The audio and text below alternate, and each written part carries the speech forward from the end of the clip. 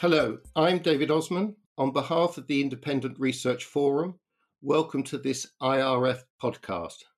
With me again today is Peter Warburton of Economic Perspectives.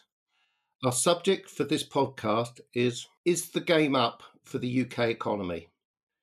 The Independent Research Forum promotes a broad range of the best investment-related independent research and data providers, both macro and micro, many global, some country-specific, some sector-specific, and some stock pickers. At present, there is an unusually wide range of forecasts for the UK economy next year, ranging from under 2% real GDP growth to over 8%. The evolving outcome will have a major impact on investment decisions this year. So I'm delighted that once more we are joined by Peter Warburton, who is the founder of Economic Perspectives and their chief economist. Peter has a long and distinguished career as a top-tier economist in the financial sector, previously working for leading firms including Robert Fleming and Lehman Brothers. He has been a member of the IEA's Shadow Monetary Policy Committee since its inception in 1997. In addition, Peter is Managing Director of Halkin Services Limited, a global risk analysis and asset allocation service. Founded in 1996, Economic Perspectives is an independent global macro-financial research company that challenges conventional thinking and provides valuable investment insight for professional investors. Peter, welcome back. Let's begin with a brief introduction to Economic Perspectives and the service that you provide to your clients. Thank you very much, David, for having me back.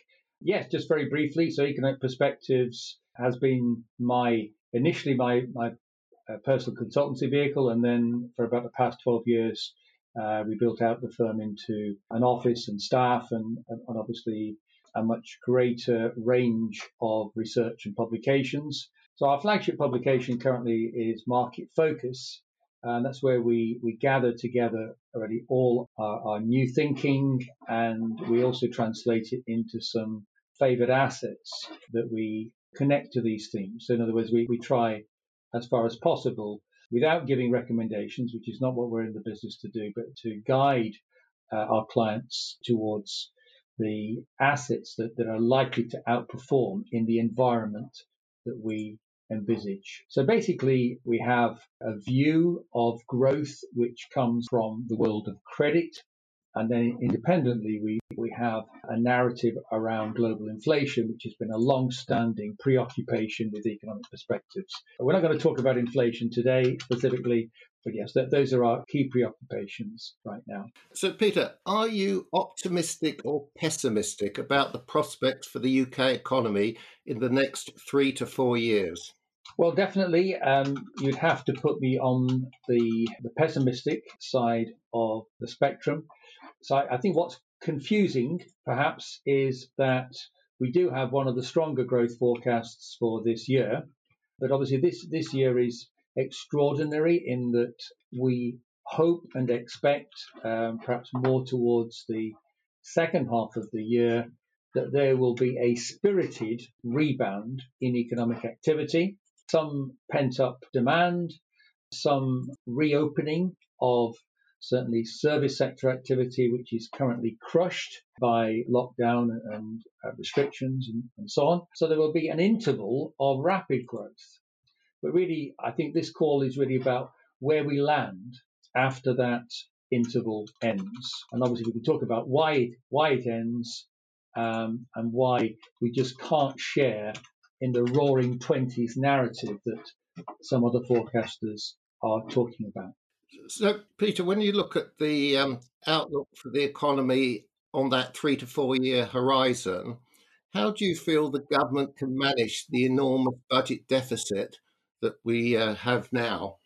Well, I think, and perhaps I should just flesh out a bit more why our view is negative before moving on to the budget deficit. But essentially what we think is going on with the UK is that it is suffering from not only the impact of COVID, but also it's suffering from the impact of deglobalisation. So like the UK economy, and London in particular, has been a major beneficiary, I think, of global flows and obviously a global influx of migrant labour as well. So what's happened really over this last year, so both because of Brexit and disadvantageous terms for the City of London that have emerged from that, and also from the severe impact of locking down, our major capital hub. Basically, this has been like a double whammy effect. But I think it leaves a lot of questions about how easy it will be to revive the London economy, how willing people will be to come back and work in their offices, how much tourism can be attracted back into London. But I think these pose lots of difficult questions in terms of the scale of economic activity that we can expect into next year and also into the following 2 years. So, Peter, what does this mean for fiscal policy in the medium term? Well, we're currently looking at a budget deficit of close to £400 billion in the fiscal year 2021, which is coming to an end in a couple of months. It's difficult to describe really how extraordinary that figure is. And I think the issue here is clearly that there is a lot of one-off emergency spending. That the government currently estimates that of that 400 billion, that 141 billion is specifically related to COVID spending, and then there's probably something like somewhere between 70 and 100 billion, which is loss of a mixture of loss of income for the exchequer, and also additional welfare spending and so on. So there's some colossal impacts, but the issue really is how much is going to be able to be taken away on the timescale that they have planned. So, for example, that 141 billion is projected to fall to 55 billion in 21-22, and then nothing thereafter. And I want to suggest that the tail of spending related to COVID and the challenges that it's created for the health and social care system in particular will require politically spending to continue at a much higher level. So I'm looking for that deficit to fall to only 275 billion in 21-22 fiscal year and 225 billion in 22-23. Those compare with, broadly speaking, 200 and 140 in the consensus estimates. And is there a risk that we're going to be seeing some sort of stagflation as the economy slows? Your global inflation heat maps indicate that there are strains in global supply chains. There's some upward pressure on the prices of base metals, freight shipping rates, DRAM prices. In addition, energy costs are rising. When do you expect a pickup in the rate of consumer price inflation to impact on UK monetary policy and the value of the pound?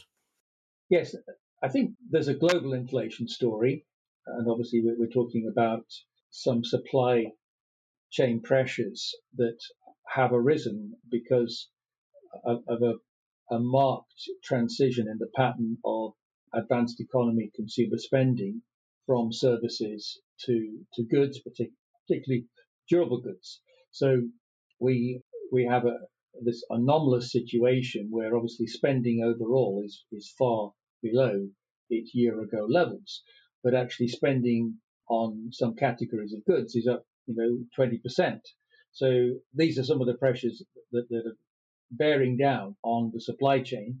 So inventories are low and it's difficult to move things around, or much more expensive to move things around. So there is an inflationary impulse that's already visible. But I think what we're looking to is more of a generalization of these inflationary pressures.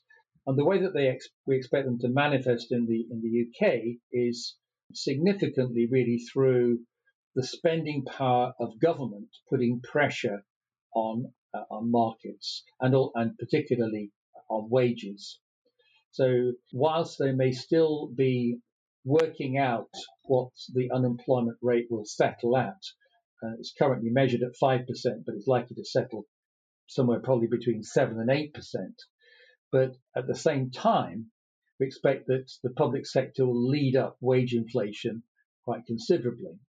Now, the other point that you raise is about the value of the pound. Well, we've been wrong so far about sterling. We thought that sterling would come under pressure towards the end of last year, and that didn't really materialize. And obviously, against the US dollar, the pound has been riding pretty high. We don't think that the sterling scenario has gone away. We think that sterling is still a vulnerable currency, and that as the UK's disappointing economic performance is more obvious, then sterling will be part of the safety valve for helping to resolve the pressures on the UK. Peter, does the Bank of England have any room to manoeuvre? No, I think the Bank of England, in fact, monetary policy in many parts of the world is kind of mute. It's passive. It obviously is necessarily supportive of government efforts to overcome the COVID crisis. Basically, the most significant aspect of policy is clearly the QE, the purchase of government debt, to cushion the impact of these massive deficits on domestic financial and also corporate sector markets as well. But no, I think there's nothing to be achieved in my book from moving interest rates lower into negative territory. I think that would be a disastrous move, frankly. And I think other than possibly the diversification in the type of assets purchased by the Bank of England, then I don't think there is anything really for them to do at this point. So, Peter, given the situation you described, what are your preferred investment ideas at present? Yes, I mean, the range of assets that we favour, and we haven't really added very much to them lately, but I think they have a very strong tilt really towards commodities, with the exception of crude oil. We think the crude oil maybe is a bit overstated in the expectations that the market currently has. So in terms of the equity sector, we've added electricity, utilities as a global sector that we quite favour. So in equity sectors, global mining stocks and global tech hardware stocks are the other global sectors that we favour. Geographically, we have a positive view of Japanese equities, South Korean equities, and Swiss equities, and capturing the inflation theme, US 5-year inflation swaps, and single-family REITs in the US as well. So those are some of the assets that we've left on our favoured list at the current time. Well, Peter, many thanks for this very interesting and informative insight into the service that is provided by Economic Perspectives. If we had more time, it would be interesting to go into more detail on those preferred assets that you have at the moment. It would also be interesting to discuss the ongoing relevance of your book, Debt and Delusion, Central Bank Follies That Threaten Economic Disaster, which was written in the 1990s. The Independent Research Forum is offering a trial to the Economic Perspectives service and can provide details of how to subscribe to the full service. More information is available from the Independent Research Forum on request. Thanks for listening to this IRF podcast with Peter Warburton of Economic Perspectives.